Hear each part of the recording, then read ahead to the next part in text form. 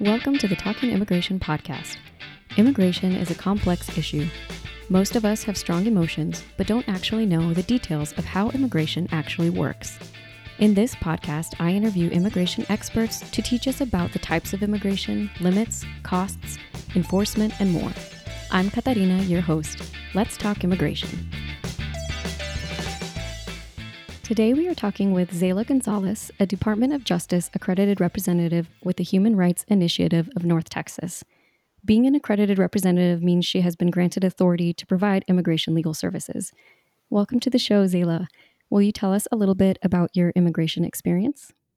Yes. So, as you said, I'm an accredited representative with Human Rights Initiative of North Texas. I have been working with HRI for it's about to be 7 years in November. I started working there right after college, after I graduated college. And, I never thought I was going to work in the field of immigration, but I was always interested in immigrants' rights and in international relations and government and the law. So it kind of came together. I am a first generation college student, firstborn here in the United States. My parents were born both in Tamaulipas, Mexico. And my father actually was able to get his green card through my grandfather, who was a U.S. citizen. And my mother was able to take advantage of the amnesty program in the 80s.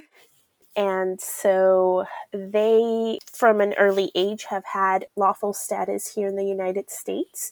But I have, throughout my years, known several friends who haven't been lawfully here in the United States. And so I've seen personally through friends the challenges that come with being undocumented here in the United States. It's not very surprising that the lack of legal status could make somebody who is living in the U.S. extremely vulnerable to crime and other forms of abuse. And there are a number of specialty visas that exist for immigrants who are victims of violence. Zayla, to start, would you describe for us what are some of these specialty visas that are available? So the one that I have the most experience with are U visas. Those are for people who have been victims of certain types of crimes here in the United States, who have reported those crimes to law enforcement and who have been helpful in the investigation of the crime to law enforcement. We also work with VAWAs, and these are primarily known to be for people who have been victims of domestic violence here in the United States. They are for non-citizens who have been victims of some sort of domestic violence at the hands of a U.S. citizen or of a lawful permanent resident. There's also T visas, trafficking visas, and those are for non-citizen survivors of severe human trafficking here in the United States. And there's also a component where law enforcement certifies that they have been survivors of this trafficking. And then lastly, there is also TPS, temporary protected status. Those are the only type of specialty visas that is for people who in their home country there is some sort of ongoing conflict or an environmental disaster or any other temporary condition that makes their home country not a good place to return to. For those who may be new to the show, will you briefly explain to us what exactly is a visa? So, a visa is an official document that allows foreigners to enter the United States legally. And primarily, there are two kinds of visas: a non immigrant visa, that is for temporary status here in the United States, and then an immigrant visa that allows for some sort of permanent stay here in the United States. And so, are all of the types of specialty visas that we've covered, the U visas, VAWA, T visas, and TPS, are those temporary or permanent visas? So these types of visas are temporary. There's, a little bit of differences. For example, U visas and T visas, They're temporary, but they do have a pathway for people to apply for legal permanent residence, which would then allow them to remain here in the United States permanently if approved. A VAWA is also sort of temporary in the sense that the period that it is given lasts for a certain amount of time, but they are able to renew them. So in that sense, it does not expire. They can keep renewing them, as well as a TPS. Those are also for a designated amount of time, but they are renewable. However, those are contingent on the government allowing that designation for that country to continue. TPS is only for people from certain countries, and those countries are designated by the government. So as long as those countries are still designated by the government, then people can keep renewing those. When were these types of visas for victims established? Has this always been a part of our immigration law, or how did they first begin? So they have not always been a part of our immigration laws here in the United States. The earliest one that was created would be TPS, which was created under the Immigration Act of 1990. And then we saw the creation of VAWA. That was in 1994 as part of the Violence Against Women Act. And U visas and T visas were actually created at the same time in October 2000, and they are part of the Victims of Trafficking and Violence Protection Act. So, relatively new. Yes. Do you have any data on how many of these types of visas were granted maybe in the last year? And are they limited like other types of visa categories? Yes, so I actually don't have stats about how many have been used recently. Primarily, my experience is mainly with U visas. At any given point in time, there's more applications pending than they can be approved. I think there's over 100,000 pending right now under U visas. And as you mentioned, there are caps for these applications and these types of visas. The U visa has a cap of 10,000 U visas that can be approved per fiscal year. T visas has a 5,000 cap, and then VAWA and TPS, those don't have a limit as to how many the government can approve. And do you know who sets that number? Is that a number that's established by Congress, or is it executive? Yes, so it's established by Congress, and I believe since I've worked in the field, that has not changed. Specifically surrounding U visas, there is a lot of movement to increase the number of U visas that are granted each year, because as I said, there's more than 100,000 pending, and if only 10,000 can be approved every year, you can imagine that creates a backlog, a very long backlog. And so it is Congress who decides and who can act on how many they are going to allow. But as of right now, it has not been increased. Do you know what the backlog is? Could you give us an example? So I can speak to our current cases. And right now, we are seeing approvals from people who applied roughly around the summer and early fall of 2015. So about a 5 year, but it's increasing more and more as the number of applications goes exactly. up, right? Can you talk us through some examples of a VAWA or a U visa case that you've handled? Specifically with the U visas, like I would be interested to know what types of crimes that qualify somebody for this type of visas. What are the cases like, and maybe what are some of those challenges that people are experiencing? Yes. So for a VAWA case, as I mentioned, those are centered around domestic violence.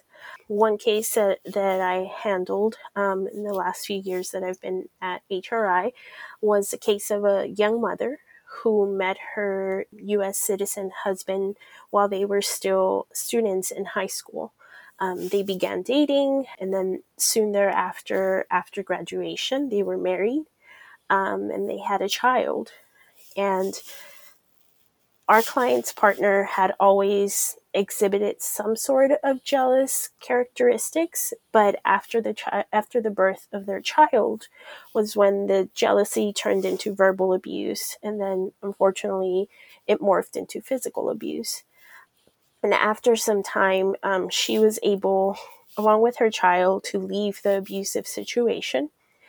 And her partner, though, had never applied for legal status for her, even though he was a U.S. citizen. So now she, was alone, had a child, and had no secure status here in the United States. So she found our agency. I believe it was through somebody in her community college that was aware of our services and was able to get to us, and she qualified for VAWA and was able to move forward and subsequently get her green card. And so that was, not only stability for her, but for her young child. And then you mentioned the types of crimes for U visa. There's, as I mentioned, certain types of crimes. So not every crime can lead to a U visa. Primarily, what we see the most at our organization are survivors of sexual abuse, domestic violence, too, in some circumstances. Domestic violence, because as part of a VAWA, the perpetrator has to be a U.S. citizen or a legal permanent resident.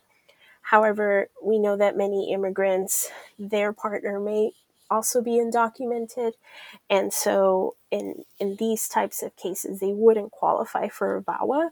But if there is police interaction and they assisted the police, then they may qualify for a U visa. And so we see domestic violence. We see a lot of aggravated assault cases, things like that. And then, as I mentioned, sexual assault, unfortunately, in the last few years has been one that we've seen a lot, specifically sexual assault of minor children. And one of the cases that I've worked on for a U visa that a couple of years ago, it was a single mother and her daughter who was of middle school age. And her young daughter was sexually assaulted by her mother's boyfriend while her mom was at work. And the daughter made an outcry at school and told her teacher about what her mother's boyfriend was doing when her mom wasn't home.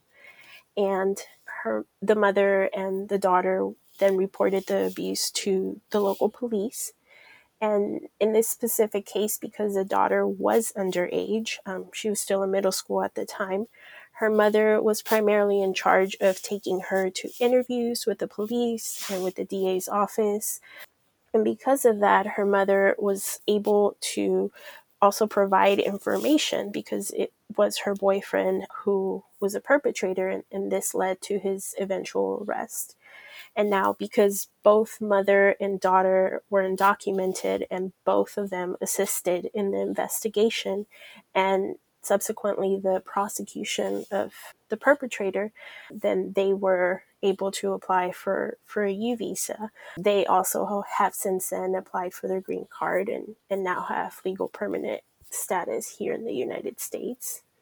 It's nice to know that these are available for people in these obviously very difficult situations, especially if I'm sure there's a lot of fear of going to the police if you're undocumented.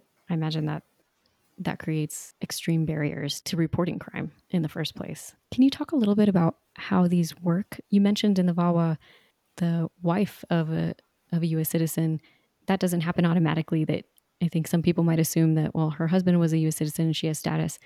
You still have to petition, and so if that never happens, you don't get status.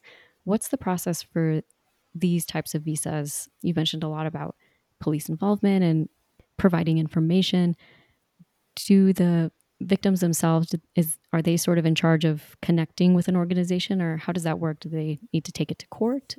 So, for the majority of applicants under these types of programs, humanitarian programs, they apply for this relief, U.S. Citizenship and Immigration Services. It is an organization of our federal government who is in charge of processing a lot of applications under, the different immigration laws that we have here. And for these types of application, there normally is no component in front of a judge, in front of immigration court. It's more administrative, unless, that person has had some sort of involvement with immigration, unless they're currently detained, or they have some sort of previous deportation orders. But primarily, the application itself is prepared. They are in charge of, for the most part, finding legal representation at their own cost. There's no sort of free legal provider for immigrants in cases before USCIS. And so it is their duty to find legal representation, to get connected with organizations that can represent them in providing these cases for them, or finding legal counsel that can assist them in applying for these applications. In our experience, I will say that it's the benefit of living in a metroplex area. There are a lot of organizations here that work directly with survivors of violence and survivors of domestic violence and trafficking. And so a lot of law enforcement agencies here in North Texas and district attorneys' offices, they already know who in their community works with U visas, who works with VAWAs, who works with trafficking visas. And so they're able to, once they give the certification document to people affirming that they were helpful in the investigation or prosecution, they also provide them with resources that they can get to in the community. You mentioned that these visas cost money. Can you tell us what they cost?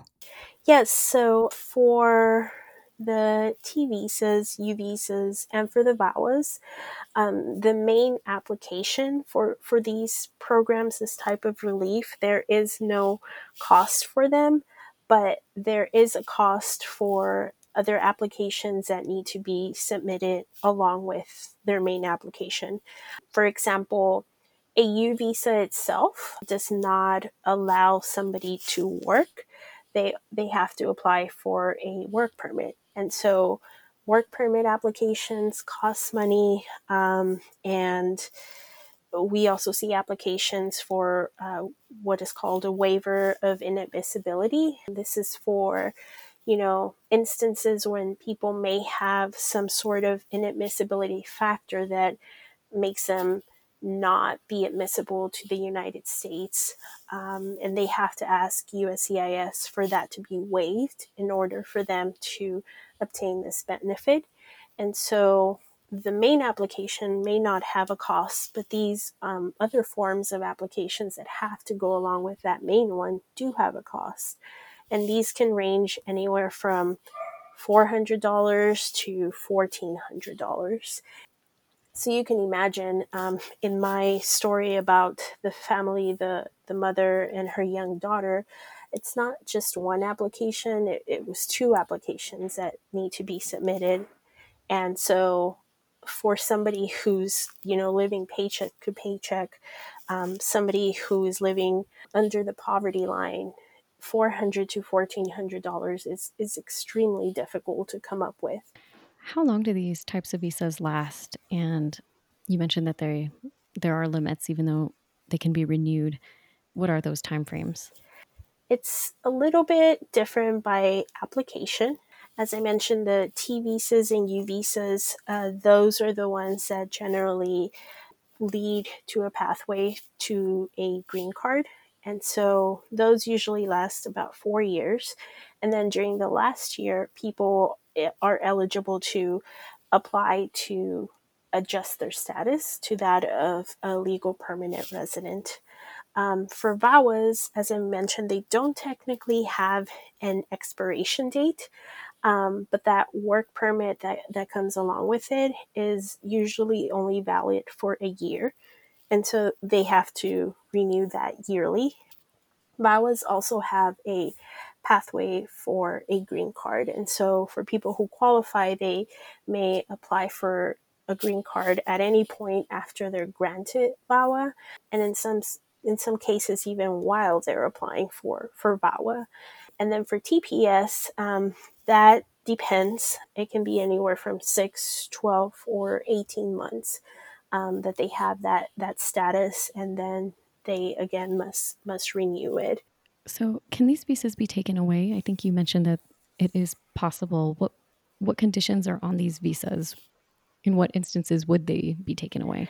So a big one is committing certain crimes. Anytime somebody who's under one of these visas commits a crime, they need to speak to legal counsel because there may be some repercussions of that crime.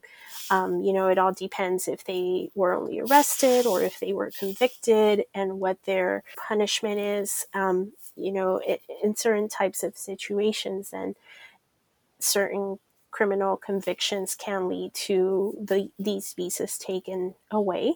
There's also, limits on when and if people can leave the country after they have their visa.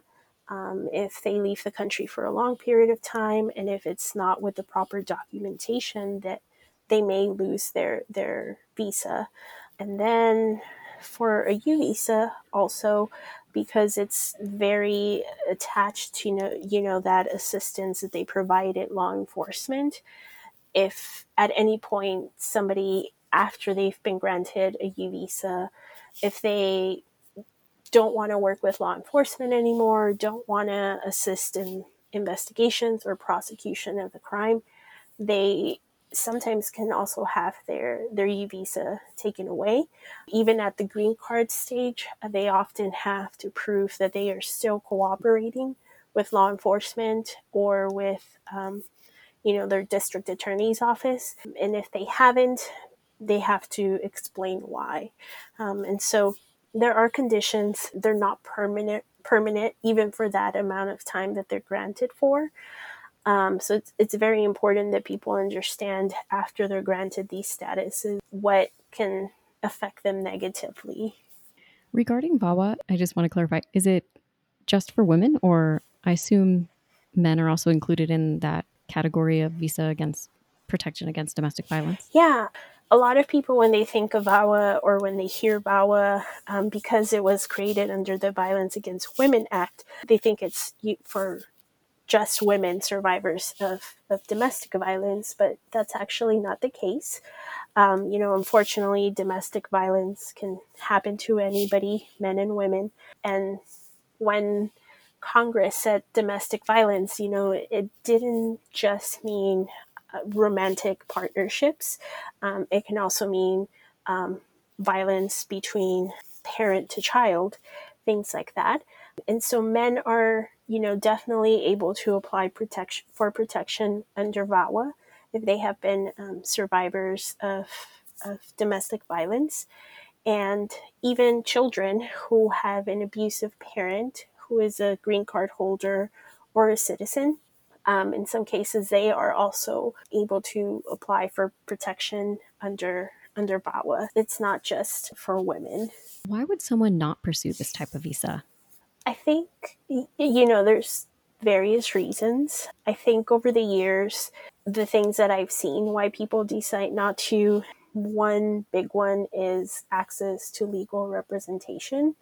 As I mentioned, these applications, they're complex and they require people to have trained representation to help them prepare these applications, help them compile the necessary evidence, because you want that application to be successful.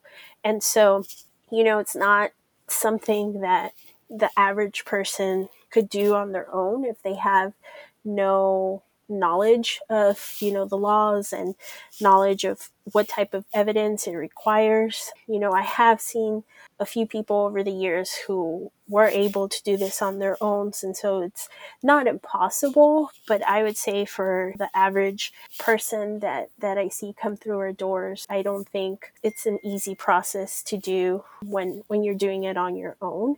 And so a lot of people don't have that access to legal representation. They may not be able to afford an attorney. In remote locations in the US, their nearest nonprofit legal service provider might be hours away. They might not be able to access it. So that's a big one. I think also trauma. As I mentioned, these are humanitarian visas. Someone who's available to access these services, it's usually because something bad has happened to them here in the United States. And so people may not be ready to talk about what happened to them. They may not, have dealt with a trauma themselves. They're still trying to find ways to cope with it. And, they may not be ready to actively participate in this process that's going to require them to give details about what happened to them. I would say particularly when it's a child, that something may have happened to them when they were younger. Many times they're not able to work on this process until they've become older and they've dealt with some of the issues surrounding what happened to them. So I think those are two big barriers that I've seen over the last couple of years. Lastly, I want to talk a little bit more about TPS. Can you tell us a little bit about where TPS holders are from and what's the process for deciding which countries and which people are eligible to receive those types of temporary visas? And then potentially what happens when they expire? Do they have to go back? Or can you just talk a little bit more about those types of visas? Yes. So to your question, it's our government, the Secretary of Homeland Security, who decides what countries are designated as countries from which people can apply for TPS once they're already in the United States. And in the last few years, the countries that have been on the list and are currently on the list: El Salvador, Haiti, Honduras, Nepal, Nicaragua, Somalia, South Sudan, Sudan, and Syria and Yemen. And so these are usually, as I mentioned, countries that have some sort of upheaval. They're, countries who have been ravaged by war, countries who have suffered some sort of devastating environmental catastrophe, such as Haiti. And as I mentioned, these designations, they're not permanent. They can be taken off the list, these countries. In fact, we have seen like Honduras, El Salvador, pretty soon their designation will end. And so after that happens, unfortunately, it leaves people in limbo, essentially. We have clients, young clients whose parents, specifically from El Salvador and Honduras, have had this status for 6 to 8 years, 10 years, and it brings some sort of stability when they have this. And so you can imagine if suddenly you're being told that that status is no longer going to be renewed because the country has been taken off the list.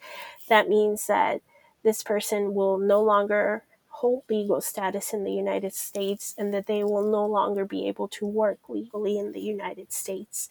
And not only that, but in many cases, it can mean that somebody may be facing deportation if a judge orders them to be deported.